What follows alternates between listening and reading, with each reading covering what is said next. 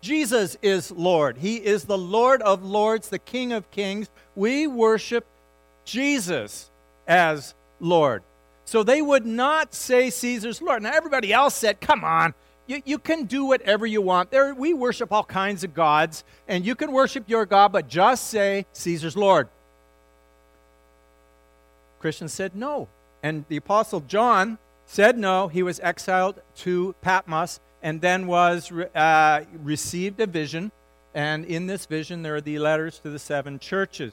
Now, you today are having somewhat the same difficulty. In Canada, North America, public opinion has taken over as Caesar's Lord. We don't say Caesar is Lord, but public opinion is almost the same. You Christians, you worship whatever you want, but whatever Canada as a majority decides, you need to follow. And we have trouble with that because we say, no, Jesus is Lord. We follow His word. There are some absolutes that God gives us, and we can't vary them just because people say don't do that. So in Canada, public opinion is starting to say, the song of everybody's here, the mantra we hear is, I want to make my own decisions. We say, I can't go along with that. God makes the choices for us. We follow Jesus. Jesus is Lord. Well, that was some of the issues that are going on with these churches. Laodicea has the same issues, and we're going to start reading Revelation chapter 3, verse 14. To the angel of the church in Laodicea write, these are the words of the Amen, the faithful and true witness, the ruler of God's creation. Well, at the very beginning in chapter 1, Jesus is called the faithful and true witness. So we know this is Jesus. He's giving a message to this church, this group of believers in the town of Laodicea. And he says, I know your deeds, that you are neither cold nor hot. I wish you were either one or the other. So because you're lukewarm, neither cold nor hot, I am about to spit you out of my mouth. Now I've entitled this message, Making God Gag. And it really has to do with that. We're talking about hot and cold. Here is our talking about water. And I wore my hot, cold shirt in order to do this. Because you see on this side, it is hot. On this side, it is cold. And in this side, it is vomit. Gag you. Okay, making God gag. How do we make God gag? How can a church make God gag? And yet, that's exactly what he's saying in the church of Laodicea. You make me sick. Well, let's find the problem. Let's kind of look at the problem. One of the issues that you have with this passage is, and I remembered as a kid, I remember Pastor Ratzliff talking about it and Pastor Stewart, and when they came to this passage, they gave the classic passage interpretation was cold and hot. I want you cold or hot. Well, they understood hot meant, hot, strong, vibrant church on fire, zealous, lively, hardworking Christians, spiritually active believers. Then on the cold side, you would have people who were strongly opposed to Jesus. And they were adamant in their disbelief. They were the lifeless pagans, the apathetic pagans. And so he's saying, I wish you were hot for God or cold totally again, but don't be in the middle. Don't be a mugwump. And you know what a mugwump is. That's where your mug is on one side of the fence and your wump is on the other, and you're kind of sitting on the fence. That's a mugwump. Well, he said, don't be a mugwump. Now, while there are passages in Scripture that speak about this, I don't believe this passage is speaking about that. One of my professors, Dr. Carson, went to Turkey, and this is 40 years ago, and he came back with some slides, and he started, you've got to understand the archaeology in order to understand what this letter to Laodicea is talking about. So we're going to look at that. We're going to look at a little bit of the archaeology of modern-day Turkey. We're going to check out the geography and the history of this place. This is the Lycus Valley in Turkey. It would be Roman Asia during the Roman times. It's a beautiful valley, mountains on both sides coming down to a point in the south end. We're going to go down into the south end. The chief city today is called Denzali, down in the lower portion there. Then there are 3 cities. These 3 cities are called the Tri-Cities during the Roman days. Mostly there is just, there are little villages around today, but on the sites, they are archaeological sites. There's ruins and all kinds of stuff there that you can actually go, and they've done archaeological digs, and they've dug it up, and it really impacts what this passage is telling us. Let me bring you up to speed. Right in the middle is Laodicea. It's in the middle of the valley. It is right in the center. It's connected by excellent Roman roads. Some of the evidence of that, you can still see the roads themselves. In addition, it was right on the middle of 2 caravan routes. There was a north-south caravan route and a east-west. That's where all the trade is going. All the spices and stuff from the east are coming in. All the production's going out.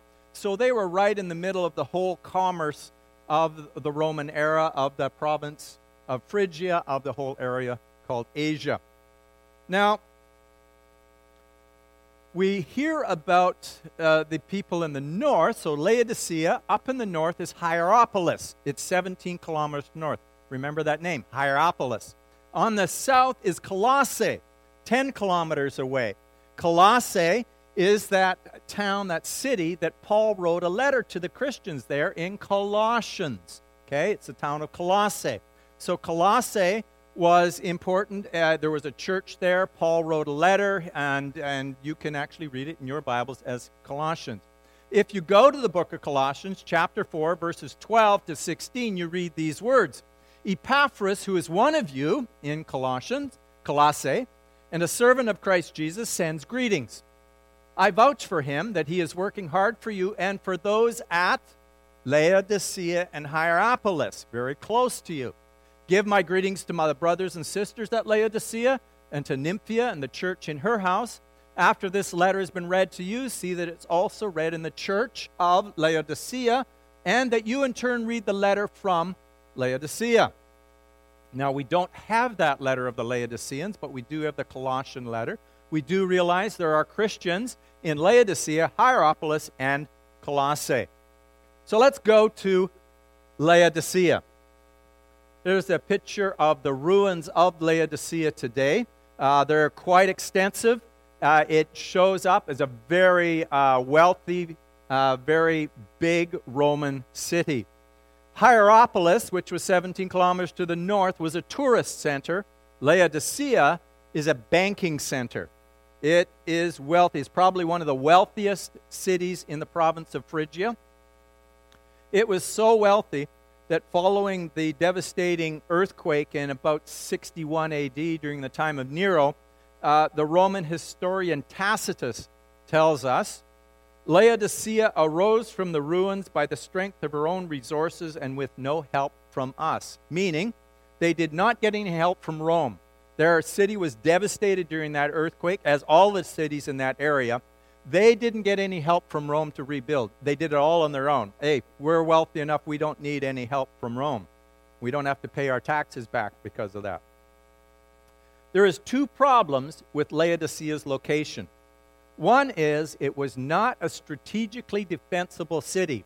It was built where the trade routes crossed, and somebody got a good idea, let's make some money. And so shops went up and the trades came in, and somebody put a tax booth right on the end of there and say, if you're coming through our city, we got to pay taxes.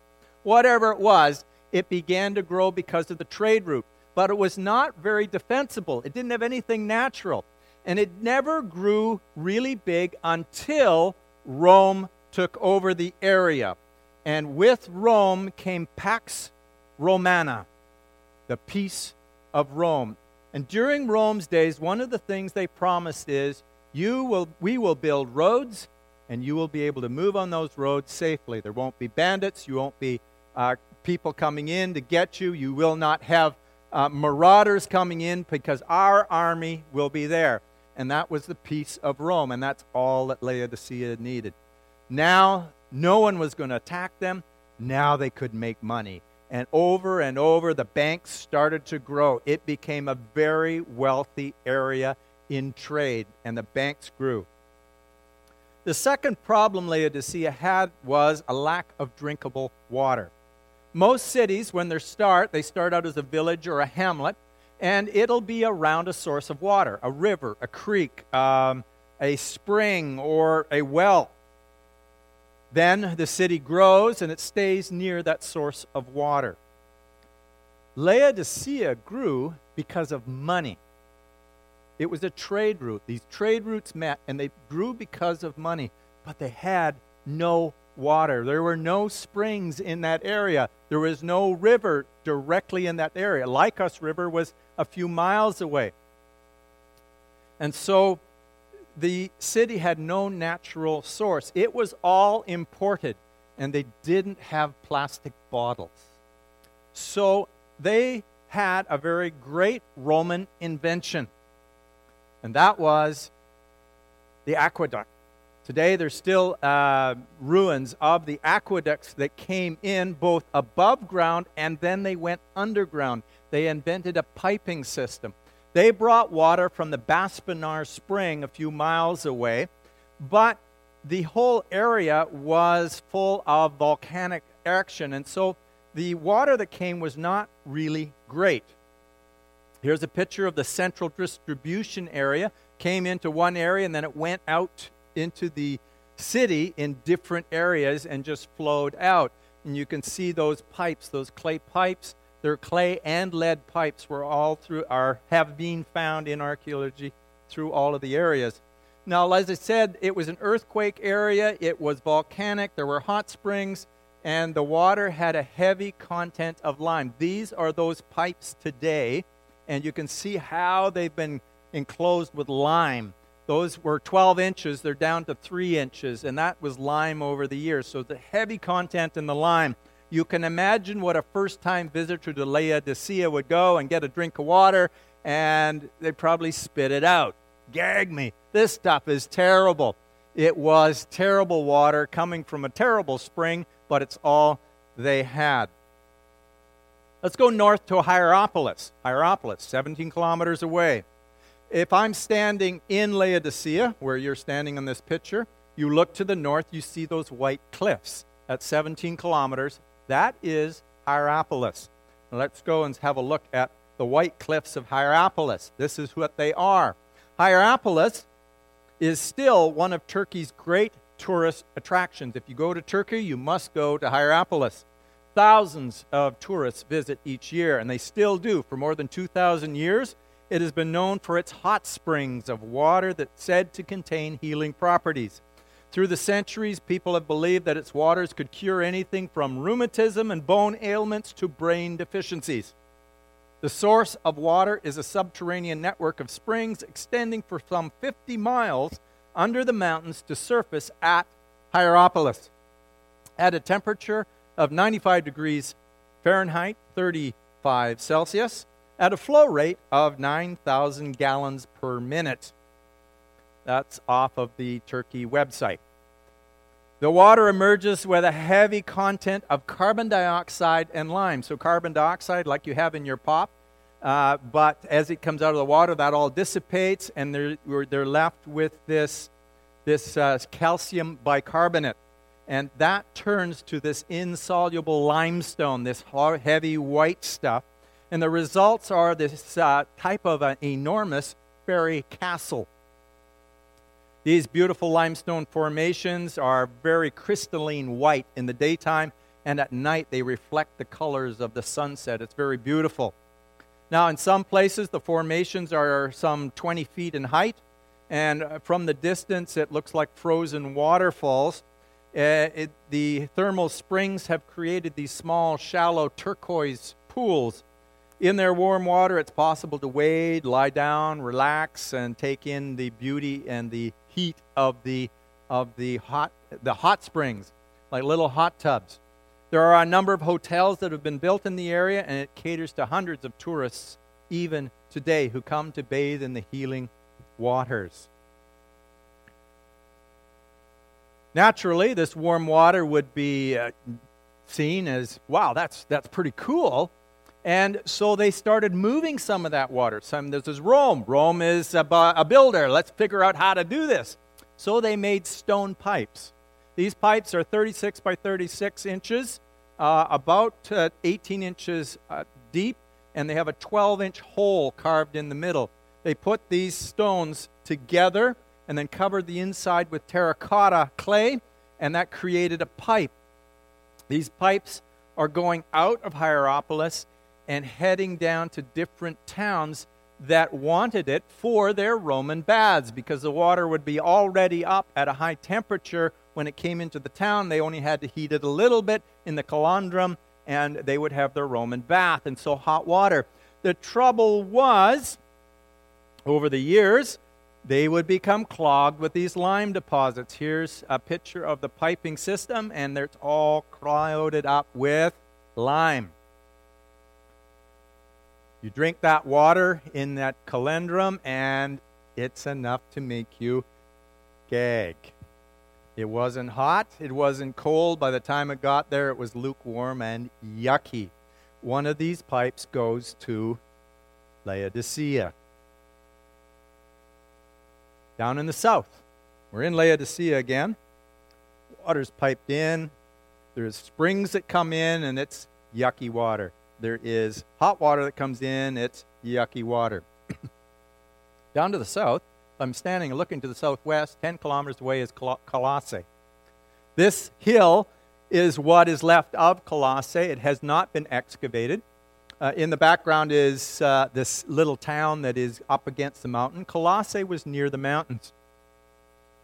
Colossae was destroyed in that earthquake of 61 AD, and it had a struggle to rebuild. It really didn't rebuild well. And that's why the writer in Revelation, the letter went to Laodicea, the rich area where the church was really growing, not to Colossae where Paul wrote to, because by that time, by 95, 96 AD, the town was dissipating down to not very many people.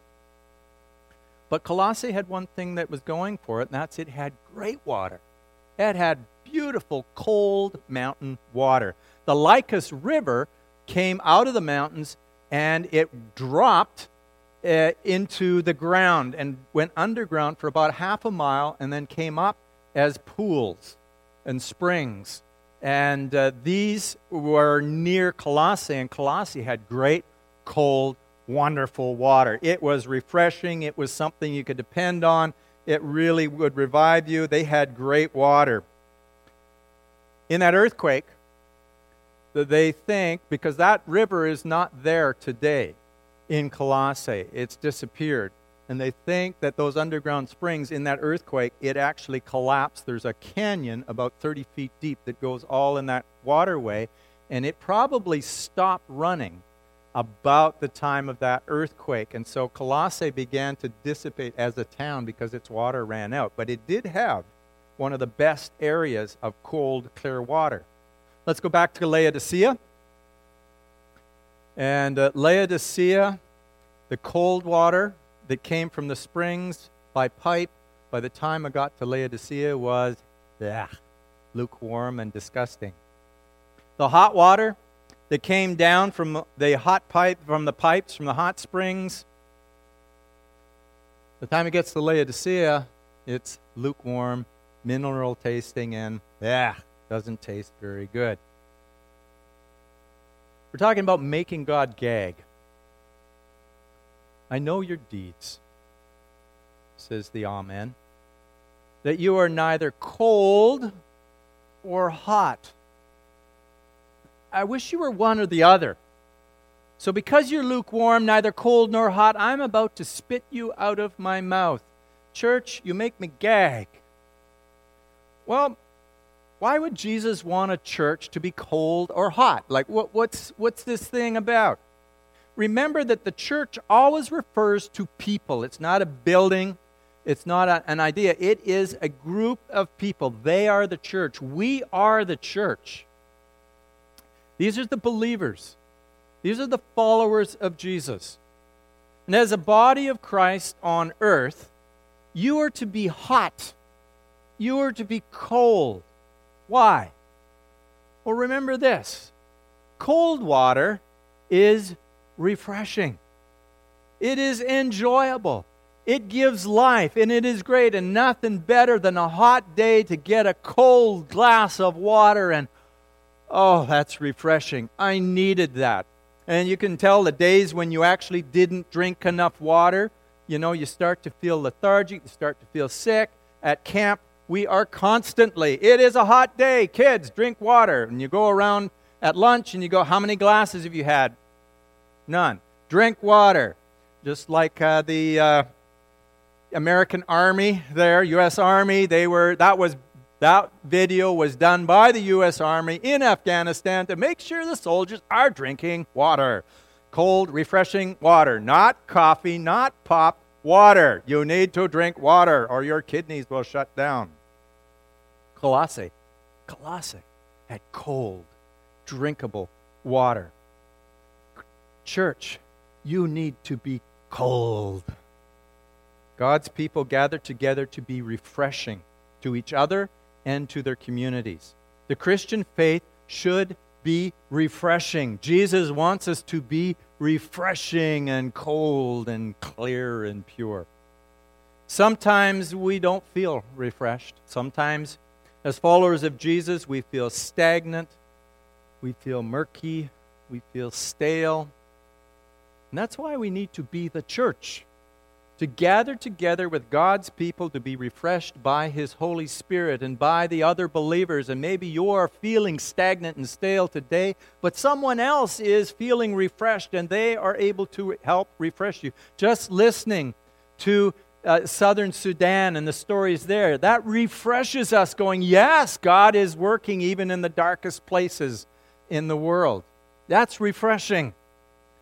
I remember since about 1988, I read this illustration that really helped me understand refreshing that the church does. In 1988, in Barrow, Alaska, an Inuit hunter discovered 3 gray whales that were trapped in the pack ice in the Beaufort Sea. It actually happens a fair amount at the beginning of the early winter. But this was a little bit different. It kind of gained worldwide. The news got a hold of it. This Inuit hunter used a chainsaw to cut a path, try and cut through the ice to cut a path leading to the open water. His fellow villagers came out. They began to help him. And because there was a shortwave, or I don't know what the technology is, but there was a relay station near, and there was an American news reporter in the village at the time, and they began to broadcast it. Soon the whole world kind of picked this thing up, and all kinds of people came from all over to try to help the whales. And the world watched as 3 gray whales floated battered and bloody, gasping for breath at a hole in the ice. Their only hope, somehow to be transported 5 miles past the ice pack to open sea. They tried a bunch of different things, but finally the rescuers began cutting a string of breathing holes about 20 yards apart in the 6-inch thick ice. For 8 days, they coaxed the whales from one hole to the next, mile after mile. Along the way, one of the trio vanished and was presumed dead. But finally, with the help of Russian icebreakers, the whales Putu and Siku swam to freedom. Now, in a way, worship is a string of breathing holes that the Lord provides His people. Battered and bruised in a world frozen over with greed, selfishness, and hatred, we rise for air in the church. It's a place to breathe again, to be loved and encouraged until the day when the Lord forever shatters the ice cap. The church is to be refreshing, cold. But the church also needs to be hot. In the hot waters of Hierapolis, we're healing. Hot water's good. It's healing. It's medicinal. It's cleansing. You just love it when you get into a hot tub and it's, my aching muscles. And the end of a hard day when you've been shoveling or raking all those winter leaves and stuff, and you're going, Oh, I just get in the hot tub and the rest of us kind of go, that's not fair. I don't have a hot tub. Hot is good. Try washing your dishes in cold water, lukewarm water. You know, the kids do the dishes and they got cold water. Son, you got to have hot water. And you get hot water in there. My mom told me, use hot water, and it works way better. When I studied physics, I understood why. I can't even remember anymore, but I remember I knew why. You expect your Tim Hortons double-double to be hot. You don't want it cold or lukewarm. You want it hot. Well, the cold water of Colossae was extremely beneficial as a refreshing drink or to help soothe a fever. The hot waters of Hierapolis were used to help relieve sore muscles and arthritis. And that's why Jesus wanted Laodicea to be either hot, therapeutic, or cold, refreshing. But not lukewarm. It just makes you gag. Pastor Nicky Gumbel is famous as the speaker on the Alpha series on those DVDs. He's pastor of Holy Trinity Church in Brighton, in London, in England. And he says, we welcome everyone regardless of their lifestyle. We have a big front door. Everyone's welcome. And then he goes on to say, the church is not a museum displaying perfect people. It is a hospital in the traditional sense of the word, a place of hospitality and restoration. It's a place where the wounded, hurt, broken, and injured find healing. It's a community of sinners. And I remember this in our church in Souk. We were kind of out of the way, and it's full of a strange group of people. We had recovering alcoholics. And they came week by week by week just to be refreshed and help with the next week, living one day at a time. We had women and men who were healing from the pains of sexual abuse, either suffered as a child or as an adult. We had people suffering with mental health issues, and they're a little bit nuts, but they came, and they needed refreshment, they needed the healing. We had people struggling with loneliness, widows, widowers. We had grieving parents from the loss of a child. One couple lost a 6-year-old daughter to cancer, and that impacted the church, but it was the church that gave them their strength and the healing over the years. There was hospice and supportive care to people in the final phases of a terminal illness. The Amen, the faithful and true witness, the ruler of God's creation, Jesus, is saying to Laodicea, be hot, be healing, be cold, be refreshing. But don't be lukewarm where it makes people gag. Yes, you've got lots of wealth. Yes, you've got all of this stuff. You pulled yourself up by your bootstraps. You were self-supporting, but you need Jesus. You need Jesus in order to be healing. You need Jesus in order to be refreshing. May God give us, as Ocean View, the opportunity and the Holy Spirit as He allows us to be cold and hot and keep us away from lukewarm.